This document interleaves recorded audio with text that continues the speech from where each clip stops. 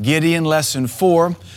We've been calling this a blueprint for leadership, and this is our final lesson. We'll take the next 2 weeks to teach it, and we call this one really the selection to lead, or selected to lead. Just because God has called you doesn't mean He'll select you. And that's one of the truths of the Gospels, as Jesus said many times, many are called, but few are chosen. And now, when applied to salvation, we know everybody is called to salvation, but Jesus said, few be they that enter therein. But we know that He wants everybody, whosoever will can be born again. So He's called the whole world in that regard, but we know that only a few will enter therein. And it honestly seems as the times get worse, fewer and fewer folks are selecting to enter in. Fewer and fewer folks are selecting to walk with Jesus. Now you're here this morning because you want to walk with God. So let's see how these verses apply to you in leading. And again, just as a reminder, God has leadership for every one of you. That doesn't mean everybody's going to be the president. That doesn't mean everybody's going to be a CEO. That doesn't mean everybody's going to be a pastor. But every one of you is called to lead in some capacity. Lead your neighbor to Christ. I've often kind of wondered now, how come God uses me to win some people, but He uses somebody else to win somebody close to me? You know, for some reason, He chooses who He's using, and oftentimes it's whoever's available to be selected. And so maybe He uses you to win your family, but maybe not. Maybe He uses somebody else. But we want to all qualify to be selected for some form of leadership. There's probably no greater honor once you've been born again that the Lord would choose to use you in some kind of leadership position. Don't envy my position. Don't envy a Dr. Barclay position. Don't envy a Billy Graham position. With that comes tremendous pressure and opposition. But you ought to be striving for some form of leadership. God's put it in every one of you. And in that regard, you'll never really have a fulfilled life until you're leading in some capacity. The kingdom of God is within us, and a kingdom, the word in the Greek for kingdom is not an actual kingdom. It's not, like the castle and the territory. The word for kingdom in the Greek means the authority to rule and reign in the kingdom. So the kingdom of God is within us, or the authority and the right to lead and to rule and reign is within every one of us. And so if you're not using that, you've got to be most miserable.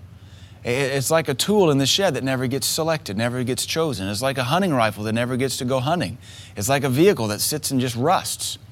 And I've got to believe most Christians, they don't realize it, but they're miserable because they're never rising up to the thing that God's put on the inside of them. So every one of us is called to lead in some kind of capacity. You have it. You have the ability to lead your children. You have the ability to lead your family. You have the ability to lead a coworker to Christ. You have the ability to rise up for promotion on your job. You have the ability to lead. And if you're miserable, you may start searching there. Maybe you're not rising up to lead in the capacity God wants you to. The only reason you wouldn't is either one, you don't know you can, or two, you're lazy. Laziness comes with a whole bag of excuses. None of them are justifiable. If you're called to lead, then you rise up and lead. So let's look at our lesson here. This covers Judges chapter 6, 33 through 35.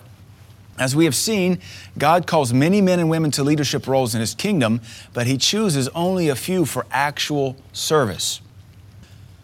We have studied how to recognize the calling of God, how to prove the calling of God, and how to consecrate ourselves for the calling. We will now study what it means to be selected by God. And there is a difference between calling and selection. Oftentimes in ministry circles, people get in pride over their calling. They're calling. And great that you're called, but if that's all you do is talk about your calling for 20 years, something's broken. And we have experienced that in this ministry to some degree, to boast for 25 years of a calling. We're called. Well, the question is, you've been called for so long, but how come God's never selected you? He's not forgotten you're there. He's been calling, and you're talking. It's like, I think I used this example here, maybe it was in Africa. It's like you're bragging that your phone is ringing. It's ringing. God is calling. Look at me. And you run around for 20 years. He's calling. We're called to go. We're called to lead worship everywhere. We're called to preach. Look, He's calling. And everybody's like, you going to answer it? No. It's just fun to talk about being called. I'm called. It would probably be better for you to hit answer. This is your son. Send me. It's that simple. Many are called, but few are actually selected. And how many times is the Lord putting phone calls out there to people and they never pick up? They never say, here am I, Lord, Send me. Of course, when you say, here am I, what you're saying is, I'll do whatever it takes. Maybe the Lord doesn't select many people because they're not willing to say, here am I, I'll do whatever it takes. I'll burn whatever idol, I'll sell whatever good, I'll put to death whatever ego, I'll make whatever decision, I'll consecrate, I'll eliminate whatever problem, I'll change whatever quirky personality thing's in me. Most folks, I think, perhaps know that if they answer, now they're responsible. Anybody here ever ignored a phone call? Why? You don't want to have the conversation. I'm really good at it. I look at them like, I'm not talking to them. Somebody texted me last night, like 9 o'clock at night, I'm studying the Bible. Hey, you got a second, Pastor? And I thought, you've not been in my church in 2 months. No, I'm not talking to you. You're interrupting my God time. Hopefully I'll see you in the morning. We can talk. I didn't say anything. I just ignored them because I didn't want to have the conversation. Christians do that with Jesus Christ all the time. One of the things about Abraham, when you look closely at the life of Abraham, there's about a 13-year lull of silence where God does not speak to Abraham. And in that time, Ishmael is born, then Ishmael is circumcised or consecrated, and then Isaac is born. But there's a 13-year period where God doesn't talk to Abraham, but you also never see Abraham try to talk to God. Because when you have a relationship with Jesus Christ, it's a two-way street. If one person is doing all the talking, it's not a relationship. And God is not so belligerent or so rude. He reads between the lines better than we do. If you're never responding, He'll just stop talking. And so you decide, Lord, I want to have this walk with you again. And then He'll start talking to you. But as it is, and as we've taught around here for many years, you've got to go back and do the last thing He told you to do. What's the last thing He dealt with you to do? Until then, don't expect to hear anything new from Him. You go do the last thing you know to work on. That's the last assignment. Well, you know, I'm so glad that the Department of Transportation doesn't start projects and never finish them. Because we'd have bridges all over the state that are just kind of in certain levels of completion. I'm so thankful even TDOT, and I've worked extensively with them for many years, they start a project and they see it through to completion. And when the Lord starts a project in your life, He's expecting you to see it through to completion. And don't expect Him to talk to you about anything else until you fix that thing, that family problem, that personal problem, that heart issue, that lust issue, that ego issue, that laziness issue. You're dead in the water until you finish the last thing He told you to do. So there's a difference between calling and selection. Let's look at this section, facts about God's selection. There are three words that are translated the same, the word chosen, the word election, and the word selection. So when you study the King James, which is what I study extensively, the King James translates the word eklektos, chosen, elected, selected. So it means to select, to elect, and to choose. When you start dealing with the subject of predestination, predestinationists, which are mostly Presbyterians who are what are called Calvinists, and Calvinism, they like to use the term the elect, the elect, the elect, the elect. And they have in their vernacular in theology have kind of developed a contextual definition for the elect as in those that God chooses to call and calls out, and everybody else is going to hell because God wants them to. That's not a proper hermeneutical definition of this word. Hermeneutics, of course, is allowing the Bible to interpret itself. You can't just take two verses and interpret them one against the other. You've got to find 15 other verses that talk about the same thing and paint this giant picture with it. All right? We're not trying to connect the dots between 2 points. You know, the shortest distance between 2 points is a straight line. Some goofy doctrines are built that way. We're not interested in straight lines. We want lines that produce arcs, that produce circles, so then we have the full picture. So when we're dealing with election, selection, and being chosen, we're talking about God using you, God selecting you. And there's always a qualifier for it. Let's look at this. This word in the Greek is of military usage in reference to the choosing of an individual or a group for special duty. So when God chooses you or elects you or selects you to be eklektoed, as the Greek says, eklektoed, it means to be selected, it's a military term, to be selected for special duty. That's awesome. If you've been eklektoed, and if you're born again, every one of you has been eklektoed, you've been chosen for special duty. You're called out and you've been chosen. Also of political usage in connection with a person elected to an office or duty. Now this is where it differs from our American mindset. In our American mindset, when you're elected, you've been voted. Right? That's what we mean to be elected. That's an elected official.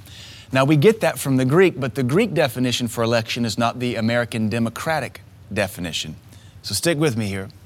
In the Greek, if you've been eklekto for political position, in these such elections, the background of the candidate and his qualifications were the basis of his election, not popular vote. So it hurts us as an American mind, to think election is not about being voted, but it's you qualify for it. So we elect you. I elect Will. Why? He has all the qualifications. So that's what you saw in Acts 5 with the first deacon board being selected. They had three qualifications. They had to be full of the Holy Ghost and wisdom and have a good report. Based on those three qualifications, they were elected to the deacon board. They weren't voted upon. It wasn't a popular vote. It was a vote, it was a selection based on qualifications. So when we start talking about being called, everybody gets called, but you only get chosen or selected based on your qualifications. This is really how the whole world should run. You should be selected because you qualify. Now this is where affirmative action in our country gets so controversial, because affirmative action hires minority people, minority being those who are non-white, because there's a quota to fill, not based on a qualification, but on a color. That's kind of like racism in the other direction. You're selecting people not because they're qualified, but because they're the right color. That to me is racism. It's a quota thing. I understand the original intent was to kind of desegregate everything and give people a chance. Great. But if I have an Asian person and I have a Hispanic person, they're both the same color. I want the one who has the qualifications if we're talking about running a nuclear power plant. I'm not going to hire somebody because they're the right color. And God's not going to pick you because He needs somebody. He'll go without before He violates His word to pick you. That's what He said in Isaiah. He said, I searched to and fro for someone that would stand in the gap, and I found no one. And so I did without. God is unlike anything the world has ever seen. He'll just do without and let the world suffer if He can't find what He's looking for. He does not settle for second best. And He doesn't have a plan Q. He has His will. And He'll always find somebody who will get with it. So, political usage, these were based on qualifications, not popular vote. The election, and this is the other cool thing in the positive for our encouragement, the election furnished the individual with the authority necessary to accomplish the office. So if we elect Will because of his qualifications, then by being elected, he gets all the authority and power he needs to do the job we've elected him to. So when God elects you to be a Christian, you got born again, you get all the authority and all the power you need to do your job. When God elects you or selects you or chosen, it's all synonymous. When God chooses you to be a parent, He gives you all the authority and all the wisdom necessary to be a parent. If God sees fit to promote you on your job, even your boss will give you the authority necessary to do your job. And as I teach folks here from time to time, if somebody delegates authority to you, you'll be judged if you don't handle that authority properly. You'll be judged if you don't use it to get the job done. One of our greatest problems, and we're probably going to deal with it next service, is we're afraid to provoke one another to good works because we're afraid of hurting people's feelings. But God Almighty commands you to provoke one another to do better. Now, in the American context, we want to say, leave me alone. Who are you to judge? I'm okay, you're okay. That's not what the Bible says. The Bible says get in one another's business, not to meddle, but to say, you can do better than this. Where were you? You were in a church. Why aren't you praying? Where's your joy? Where's your countenance? That's what we're commanded to do. We get afraid to do that because we're afraid of the flack we might catch. We're afraid that they might get offended at us for doing the Bible. But if you're in a leadership position, God's going to judge you for how you use that authority, because you've been given that authority to lead and to bring whatever you've been set over in line with the Word of God. If I, as the pastor of this church, have been given authority, and I have, if I don't use it to keep this church clean, if I don't use it to keep perverts out, if I don't use it to keep unity in place, if I don't use the authority to keep things running smoothly, I will be in trouble with God. And God will say, I gave you every tool necessary to make that church what I wanted it, and you did nothing with it. Why? I was afraid what they would think. It ain't going to fly. And so when you are selected and when you are chosen, you have been given the authority to do the job at hand. If you're a dad, you've been given the authority to lead your home, and you will be judged by God. I know that's not a popular TBN word. I'm reading the Psalms like I always do now. I'm amazed at how many Psalms talk about God being judgmental. He will come and judge the earth in righteousness. Even the psalmist said many times, come and judge us, O God. I think we're going to start to see in the years ahead the judgmental aspect of God's nature. For 20 years, we've emphasized the Rolex providing aspect. Wait, that's not in the Bible. We've emphasized the jet. I don't even know what we've emphasized the last 20 years. But I've got a lot of Bible. Just Google search or do blue letter Bible search for judge and see how many hundreds of times the Lord, the righteous judge, is mentioned. We're going to see that. He will judge you for not being a good dad. He will judge you for not being a good husband. Because as a father, you're a leader. And you don't have a right to tuck tail and run from that position. You're there. You got to deal with it. Lead your wife. Lead your children. And once you get that down pretty good, God will promote you and give you a little bit more. I've learned by now, still being young, that God doesn't really care what I want. He never asks me. He has maybe asked me once. Actually, he did ask me once in 2001. He said, what is it I can do for you? But I had just worshiped Him very vehemently in desperation. It's the only time He's ever asked me what I wanted. In that instant, I asked Him something according to His will, and I got it. But when it comes to what He wants, He doesn't ever ask for your input. If He says, Will, I'm going to give you this. Will can't say, I don't want that. Will's got to say, whatever, yes, Lord. And it becomes our responsibility to develop a heart for it. If you have a wife and a child, it's time to be a man.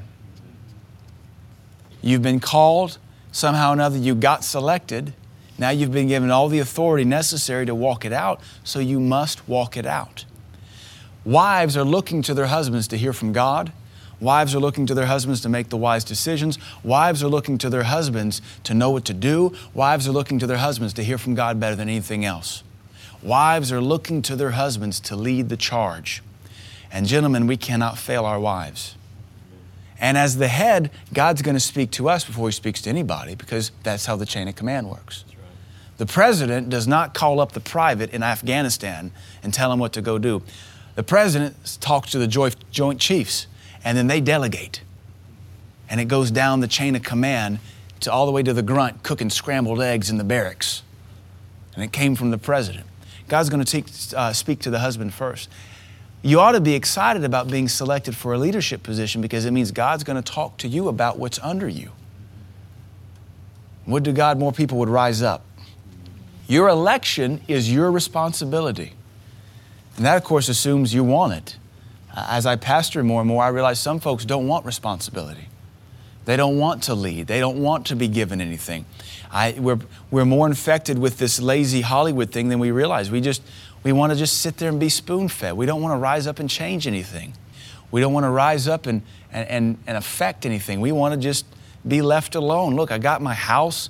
I got my pension. I got my retirement. Just leave me alone. Oh, what good are you to the kingdom? What good are you to your family? I've got my bread in circuses, as they did in Rome. In Rome, it was called Panem. What they would do is they would sell their right of authority. They would sell their voice of authority to the government so they could be provided with bread and entertainment the rest of their life. And that's how Rome was able to steal power from the people. They said, give up your right to vote, give up your right of authority, your right to lead, and we'll make sure you're always taken care of with food and entertainment, bread and circuses. You can Google search it. There's all sorts of papers and philosophical records on bread and circuses. And we're watching Christians do it for free. We're just giving up our authority because we've already been given bread and circuses. We have our food, and we have our Netflix, and we have our Dish Network, and we have our iPhone. I'm too busy to be bothered, God. I'm too busy living the possum holler dream. I'm too busy living it up like a white middle-class American. Boy, isn't that a lifestyle worth hip, hip, hooraying about. Lord, I'm too busy living it like a white middle-class American. Why are you bothering me? Can't you see I'm on my iPhone? Can't you see I'm beating Angry Birds Star Wars? Don't you know how many friends I got on Facebook? I got a Facebook ministry, Lord. I'm just happy just coming to church and tithing. Look, I'm living the dream, Lord. That's as big as you can dream? That's it? That. There's people in Possum Holler have outdone you. Don't even know God. So this is something we've got to really stretch for. If you're interested in doing what God wants to do. Now this is all home, folks, so I'll just tell you this. I march a lot faster than most of you do because I'm determined to do something for God. I did not get saved and give my life to Jesus Christ to live like Possum Holler and to have a middle-class white existence. I got born again and gave my heart to God because I was stupid enough to believe I could change the world. I was stupid enough to believe that Jesus Christ with one person could change anything. And we're still struggling with the snake charming voice of the Middle Tennessee experience. And we've been charmed and allured and hypnotized by Possum Holler. And God has called every one of us to lead. I would almost begin to pray that some of you would begin to lose your comfort. I would almost begin to pray some of you would lose your income. I would almost pray that some of you would begin to lose your homes so you would wake up and cry out to God once again. You don't have to lose that stuff to cry out to God, but the Bible does say when He smote them, then they sought Him. The psalmist said that. Why does God have to smite us for us to serve Him? Because we are ignorant, stubborn people like Israel always was. The Bible says all the Old Testament is written as an example to us that we would not be partakers of their idolatry. And yet we do. And God wants to use us to do great things. And we're just living it in an Amish paradise or a Possum Holler paradise or a gangster's paradise or a white cracker Middle Tennessee $40,000 a year paradise. Aren't you just living it up? You'll go down in the annals of history as blah.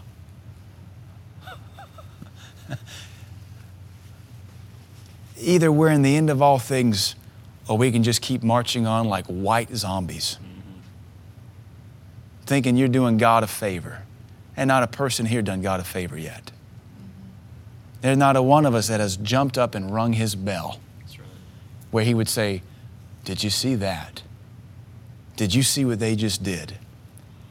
There's not a one of us here that's done that. Hopefully that motivates you. Hopefully it offends you a little bit. Stir your own self up. Let's keep reading here. Your election is your responsibility, assuming you want to lead. This thing preached a lot more excited in Uganda because all those young people want to go do something for God. Those young folks want to go do something for God. They're just hungry to do something for God. They're jumping at the opportunity to have hope built in their heart. You mean I can do something greater than what my family living in a hut has always known? Absolutely, man. I believe it. You know, we have got our white middle-class American thing down pat and we're comfortable. We have our cable, we have our air conditioning, we have our vehicles. And for all that convenience, God still inconveniences us. For all that convenience, God still inconveniences us. And we are put out when God inconveniences us. I don't want to see persecution come to America, but if it'll wake the church up, God help us. I'm reading a book right now about the Japanese persecution of Christians in the 17th century. There was a tremendous revival of Christianity in Japan in the 1600s, 1630, 1660.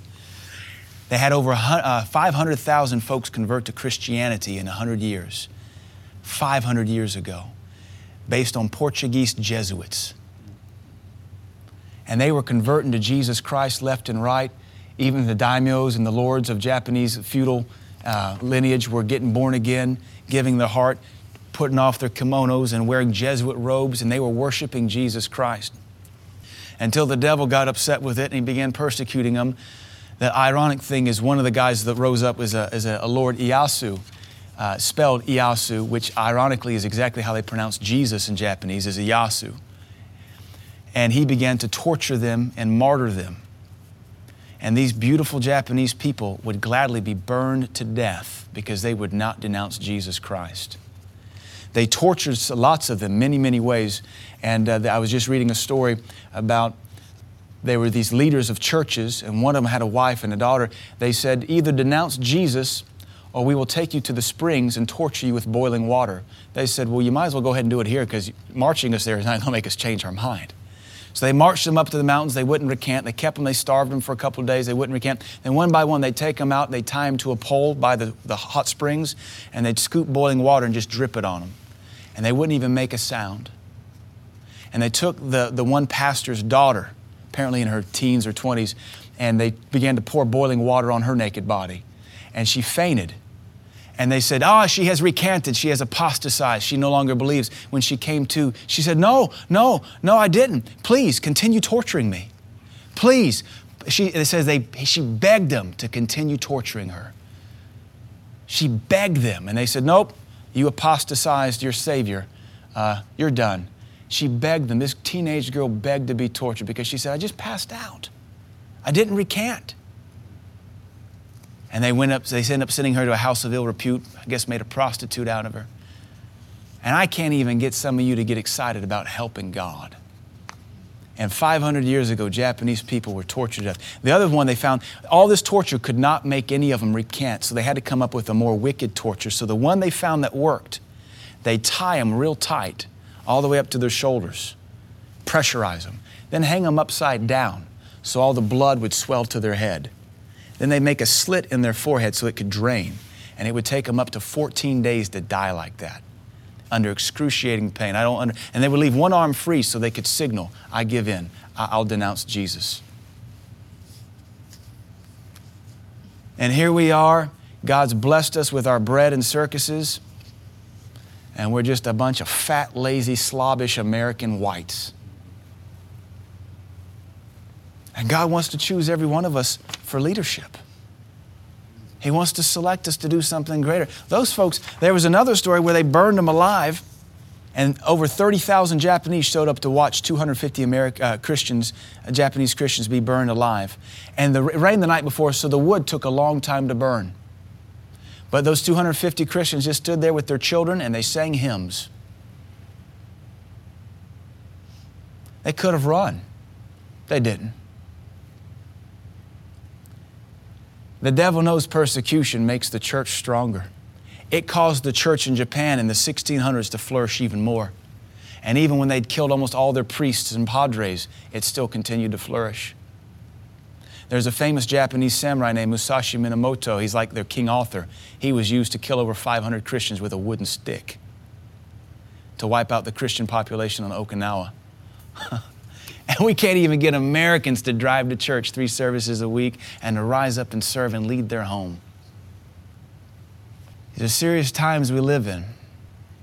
And it is the church's fault America is as pathetic as it is. And I've said that so many times. I would ask all of us to judge ourselves. Lord, am I to blame for the condition of my nation? Am I to blame for the condition of my church? Am I to blame for the condition of my family? Because there's not a one of us in here who could not mean more business for Jesus. Not doing more works, but just have more of a heart. More of a heart to love God. I don't know if there's a one of us here, unless the grace of God came upon us. I don't know if one of us here would want to be burned at the stake or beg, please keep pouring boiling water on me. I just fainted. But those were our brothers and sisters in Christ 500 years ago. Matthew 22:14, for many are called and invited, but few are chosen, selected, eklektos. Many are called, but few are chosen. How does God make His selection? So here's where we'll deal with predestination a little bit. A calling is unprofitable if you were never selected to use it.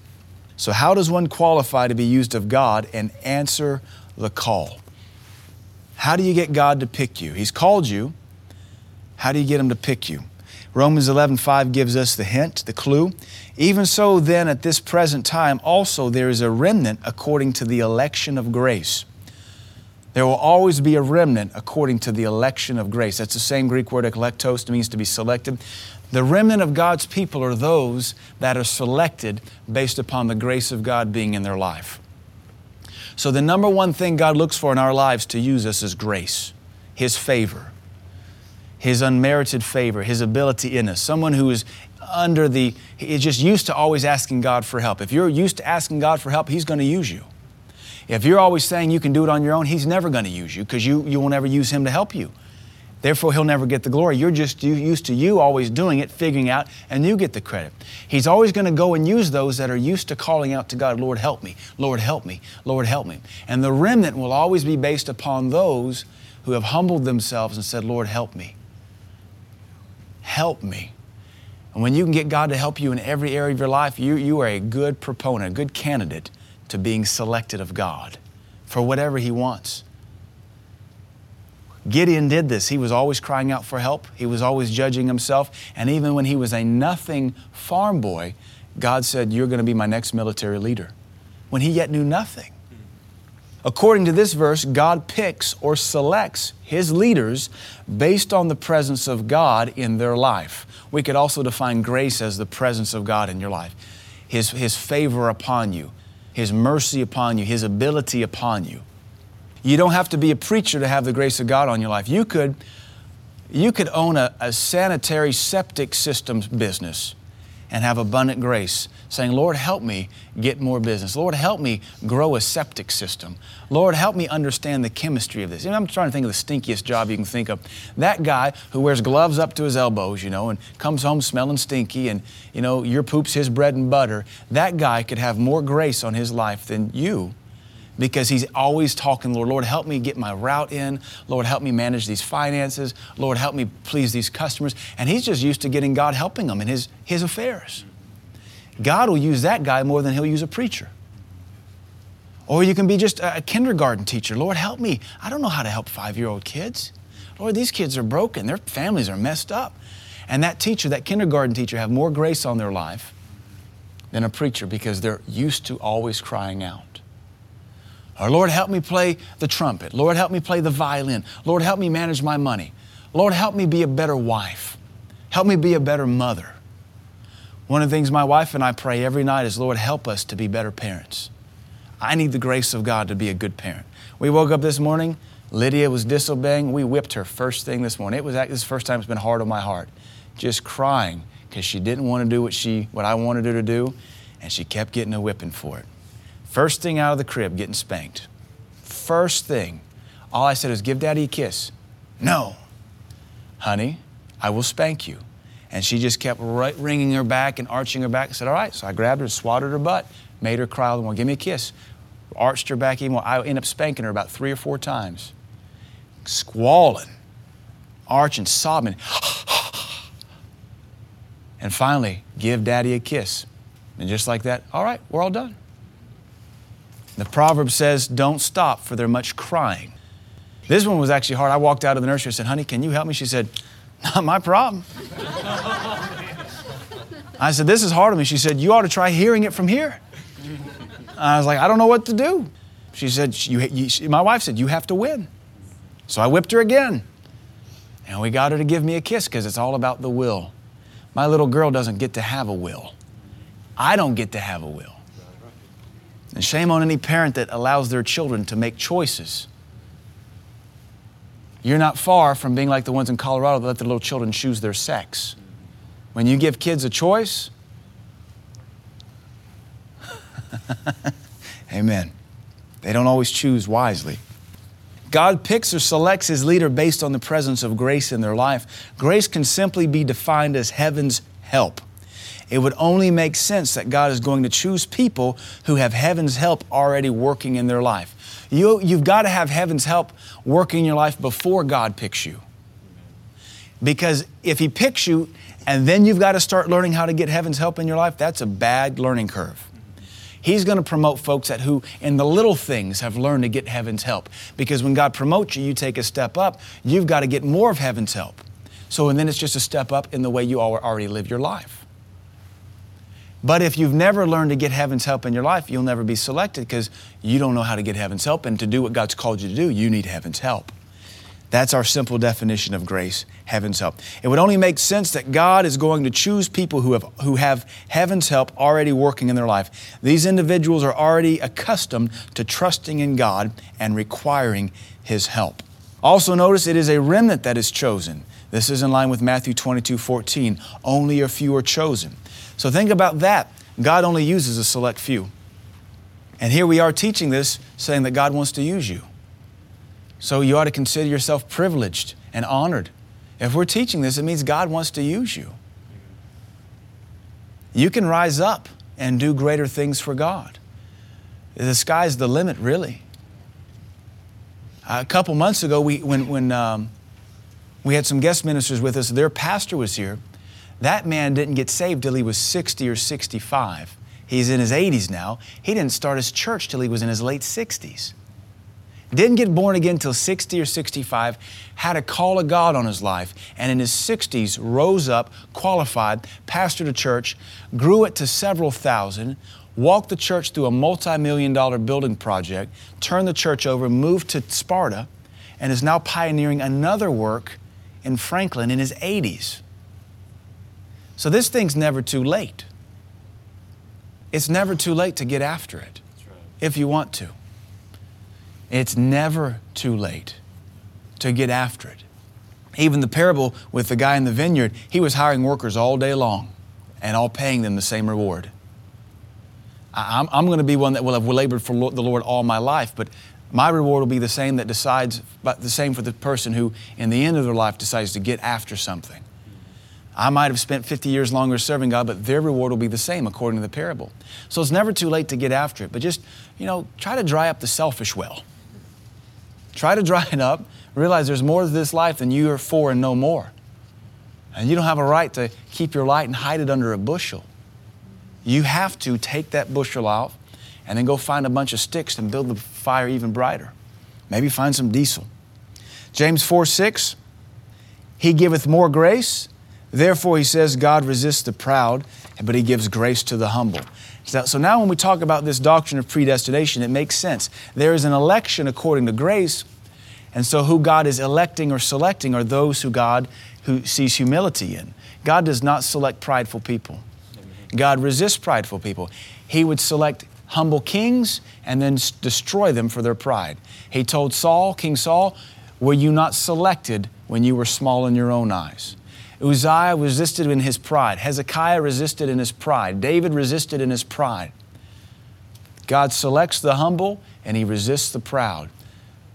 The quickest way to fall from God's grace is just pride, which often manifests itself through selfishness. This is who I am, and ain't nobody going to change me. This is who I want to be. Well, that didn't take long to achieve. You're dreaming big again, aren't you? Like somebody said, man, you peaked in high school. I don't want to be a Christian that had my greatest day ever in high school. I peaked in college. Now, I'm still on the upward climb. I don't know where the peak is. I'm going to keep pressing towards it. Maybe my peak will be the rapture. But then we have the millennial reign. So typically, it only goes up from there because now I'm over a church in the millennial reign. I should be over nations. And then beyond that, we don't even know, so it keeps going up from there. That He might show forth His grace and His mercy in the ages to come. So I'm just amazed at Christians who have eternal life on the inside and they're happy because they peaked in college. That was the most excited I ever was in college. I like what they asked Pastor Vaughn, are you more excited about Jesus today? And he said, no, I'm more excited. They said, do you love Jesus more today than ever? Or have you lost it? He said, no, I'm more in love today than I've ever been. And we as a Christian, we often have the ability to lose our flame and our zeal and back off. Especially in America, you've been told you can retire. Shame on you. You don't get to retire from God. I'm glad He never retired from being my high priest and washing me every day. 1 Peter 5:5, likewise, you younger, submit yourselves unto the elder. Yes, all of you be subject one to another and be clothed with humility. So humility is something we can put on. If we can put that on, we ought to be able to take pride off. So really, getting over pride is just as simple as desiring to lay it off and to clothe ourselves with humility. For God resists the proud, and He gives grace to the humble. Every one of us has been resisted. It's miserable. It stinks. It's uncomfortable. It's a rough day every day. It's an ugly day. Nothing's ever happy. Nothing's ever good enough. I have come to this epiphany. I was sitting the other day and it struck me. I'm going to tell off on all of us men. I think men are jerk, grouch idiots because we want to control everything.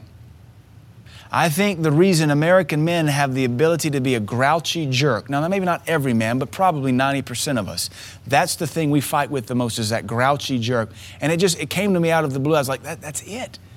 We like to control everything. And that produces this excuse. Well, if it's not in my control, then I have the right to be a jerk. The problem is, if you really have this gift to control everything, turn it on yourself and start fixing yourself first. But when you have grace in your life, it's all right if things aren't perfect. It's all right. It'll go another day. It doesn't have to be done. But if you can realize the number one reason you're grouchy is because you want to be in control, and you'll never, ever be in control. There'll always be something out of your control. And it's honestly a manifestation of the works mindset. It's exhausting. And so you men, you know how we are. You come home and just one thing is not right, and you become this grouchy jerk, and you're just, you're mean to the kids, and you're grouchy with your spouse, and It's because you're a control freak. You've got this thing where you have to control everything. And part of that is a God-given thing. You are supposed to be in charge, but you have to be qualified to know what you're in charge of. And you also have to be graced to know how to handle it. It's really just an immature manifestation. Get grace in your life. It won't bother you when things are falling apart. You'll just start putting them back together again. God selects people based upon the grace in their life, and grace is based upon a person's humility. God will not promote the arrogant and prideful. We must keep ourselves humble under the mighty hand of God, that He may exalt and promote us in due time. So really what we're dealing with this morning is pride and control freakishness. And until you get both of those things fixed, you'll always be a miserable man. And some women, it's their thing too. So, not every man is a control freak. Sometimes women are. Everything's got to be just perfect. No. And you got to be willing to let go and just step back and say, it'll be okay. I don't have to control everything. You'll never be able to control things. Loony bins are full of people that are obsessed with controlling everything. You'll never control everything. Did you know the Lord God doesn't control everything? He doesn't control the comings and goings of demons. He uses our prayer to stop it. He doesn't control every one of your behaviors. He tries to stop them. God is not in control. Now, I know He's sovereign and He's in control, but He's not in control of everything. That would mean He's in control of the rapes and the murders and the pedophiles and everything He calls sin. We know He's not in control of that. But He is perfectly content in and of Himself. And we've got to get to that place too. We're content in and of ourselves in Christ. We don't have to control everything. And so perhaps if you're a man given to the grouchy spirit, like Oscar the Grouch, pray on your way home, Lord, give me grace to handle my spouse. Maybe you're a woman and you're grouchy. Lord, give me grace to handle my man and my children and my home. I know I'm going to get home. This house is going to be a mess. I know the kids are going to be drawing on the walls. If you were a better parent, they wouldn't. Amen. If you were a better parent, they wouldn't draw on the walls. Children are smart. My wife and I were discussing this again yesterday. Isn't it amazing when your kids do something smart, you brag about how smart they are? My kid is like a savant, man. He's like Beethoven and Mozart and Freud and Einstein in one. And then when your kid goes retard on you, I don't think he understands. I don't think, no. 5 minutes ago, you were talking about how he could problem solve anything. And he just, played Beethoven's Fifth on the kitty cat piano. And now they went drawing. I don't want to spank them. They don't understand. No. Just the other day, yesterday, my wife called me. She said, let me tell you how smart our kid is. She's pointing at the dresser under the sink in the bathroom, signing for dog. The sign language for dog is pat, two. She's pointing, patting, signing dog. And my wife's like, there's no dog in there. And she's like, peas, and he's signing dog. So my wife's like, all right, so should we open up the cabinet? There are dogs on the toilet paper. Don't tell me your kid knows right from wrong when it comes to drawing on the walls. Whip them good and teach them no. If my little, we never notice, nobody notices what's printed on toilet paper. The fact that she knows that the little icon, just a little silhouette, is a doggy, This is doggy. It's on the toilet paper. It's under the sink. I saw it. I want to it because I like doggies. Peas. 16 months. Your kid doesn't have to do the stupid stuff they do if you would discipline them. If there's anything in your kid you don't like, lead them out of it. Don't sit there and tolerate it. Kids are sharp. Very, very sharp, if you want them to be. Dull kids are just a product of no attention. I got a bunch of knives. They're only dull because I give them no attention. The ones that are sharp because I give them attention. Now, certain knives take more effort than others, absolutely, but if it's metal, it can take an edge. And so are kids. You can sharpen them if you're willing to put the time into it. If not, just let them be dull as a crowbar. We must keep ourselves humble under the mighty hand of God, that He might exalt and promote us in due time. Father, I thank You for our Sunday school lesson. Help us to continue to learn about this leadership through Gideon's life. Father, let us see You've called every one of us to lead and do better than what we're doing. Father, so many Christians are taking a back seat now. May we be the ones that at least rise up to be great for You. Father, I thank You for these men and women. Bless them in Jesus' name. Amen.